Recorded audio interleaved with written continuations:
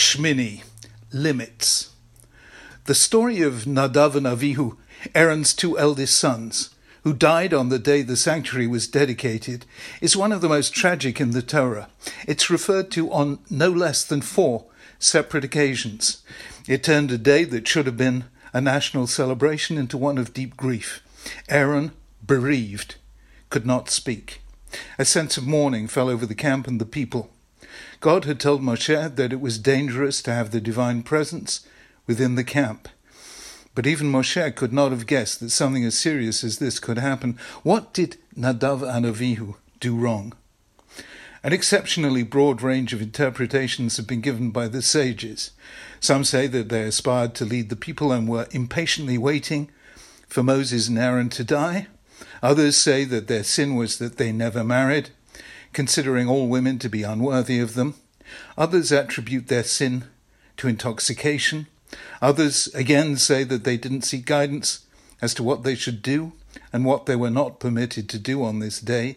Yet another explanation is that they entered the Holy of Holies, which only the high priest was permitted to do. The simplest explanation, though, is the one given explicitly in the text. They offered Eish Zara, strange fire that was not commanded. Why should they have done such a thing, and why was it so serious an error? The explanation that makes most sense psychologically is that they were carried away by the mood of the moment. They acted in a kind of ecstasy.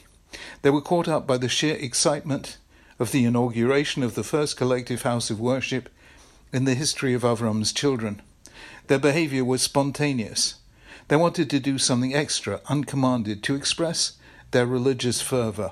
What was wrong with that? Moshe had acted spontaneously when he broke the tablets after the sin of the golden calf. Centuries later, David would act spontaneously when he danced as the ark was brought into Jerusalem. Neither of them was punished for their behavior, although Michal did reprimand her husband David after his dance. So what made Nadav and Avihu deserve so severe a punishment? The difference was that Moshe was a prophet, David was a king, but Nadav and Avihu were priests. Prophets and kings sometimes act spontaneously because they both inhabit the world of time. To fulfill their functions, they need a sense of history, of the meaning of this moment. They develop an intuitive sense of time. They understand the moment's mood and what it calls for. For them, today is not yesterday, and tomorrow will be different again. That leads them from time to time to act spontaneously because that is what that moment requires. Moshe knew that only something as dramatic as shattering the tablets would bring the people to their senses and convey to them how grave was their sin. David knew that dancing alongside the ark would express to the people a sense of the significance of what was happening, that Jerusalem was about to become not just the political capital but also the spiritual center of the nation. These acts of precisely judged spontaneity were essential in shaping the destiny of the people. But priests have another role altogether.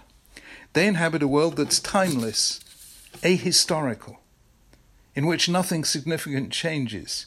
The daily, weekly, and yearly sacrifices were always the same. Every element of the service of the tabernacle was bounded by its own detailed rules, and nothing of significance was left to the discretion of the priest. The priest was the guardian of order. It was his job to maintain boundaries between sacred and secular, pure and impure, perfect and blemished, permitted and forbidden. His domain was that of the holy, the points at which the infinite and eternal enter the world of the finite and the mortal. As God tells Aaron in our parsha, you must distinguish between the sacred and the profane, between the unclean and the clean, and you must teach the Israelites all the laws which the Lord has imparted to them through Moses. The key verbs for the Kohen were lahavdil, to distinguish, and lahorot, to teach. The Kohen made distinctions and taught the people to do likewise. The priestly vocation was to remind the people that there are limits. There's an order to the universe and we must respect it. Spontaneity has no place in the life of the priest or the service of the sanctuary. That's what Nadav and Avihu failed to honor. It might have seemed like a minor transgression, but it was in fact a negation of everything the tabernacle and the priesthood stood for. There are limits. That's what the story of Adam and Eve in the Garden of Eden is about. Why would God go to the trouble of creating two trees, the tree of life and the tree of knowledge, from which human beings are forbidden to eat? Why tell the humans what the trees were and what their fruit could do? Why expose them to temptation? Who wouldn't wish to have knowledge and eternal life if they could acquire them by merely eating a fruit? Why plant these trees in a garden where humans could not but help see them? Why put Adam and Eve to a test they were unlikely to pass? To teach them and us that even in Eden, utopia, paradise, there are limits. There are certain things we can do and would like to do that we must not do. A classic example is the environment, as Jared Diamond has documented in his book Guns, Germs and Steel, and also in his book Collapse.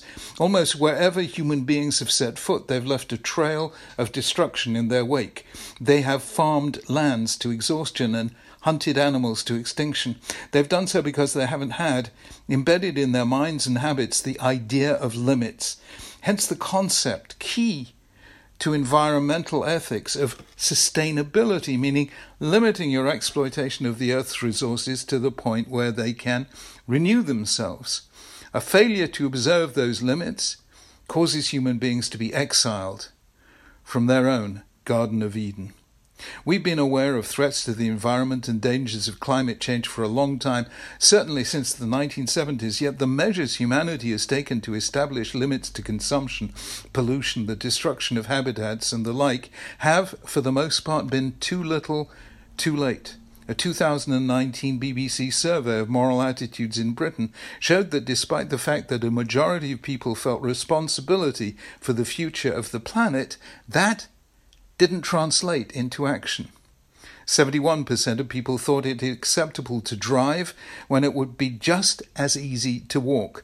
65% of people thought it acceptable to use disposable cutlery and plates. In The True and Only Heaven, the late Christopher Lasch argued that the scientific revolution and the Enlightenment endowed us with the belief that there are no limits, that science and technology will solve every problem they create and the earth will continue indefinitely to yield its bounty.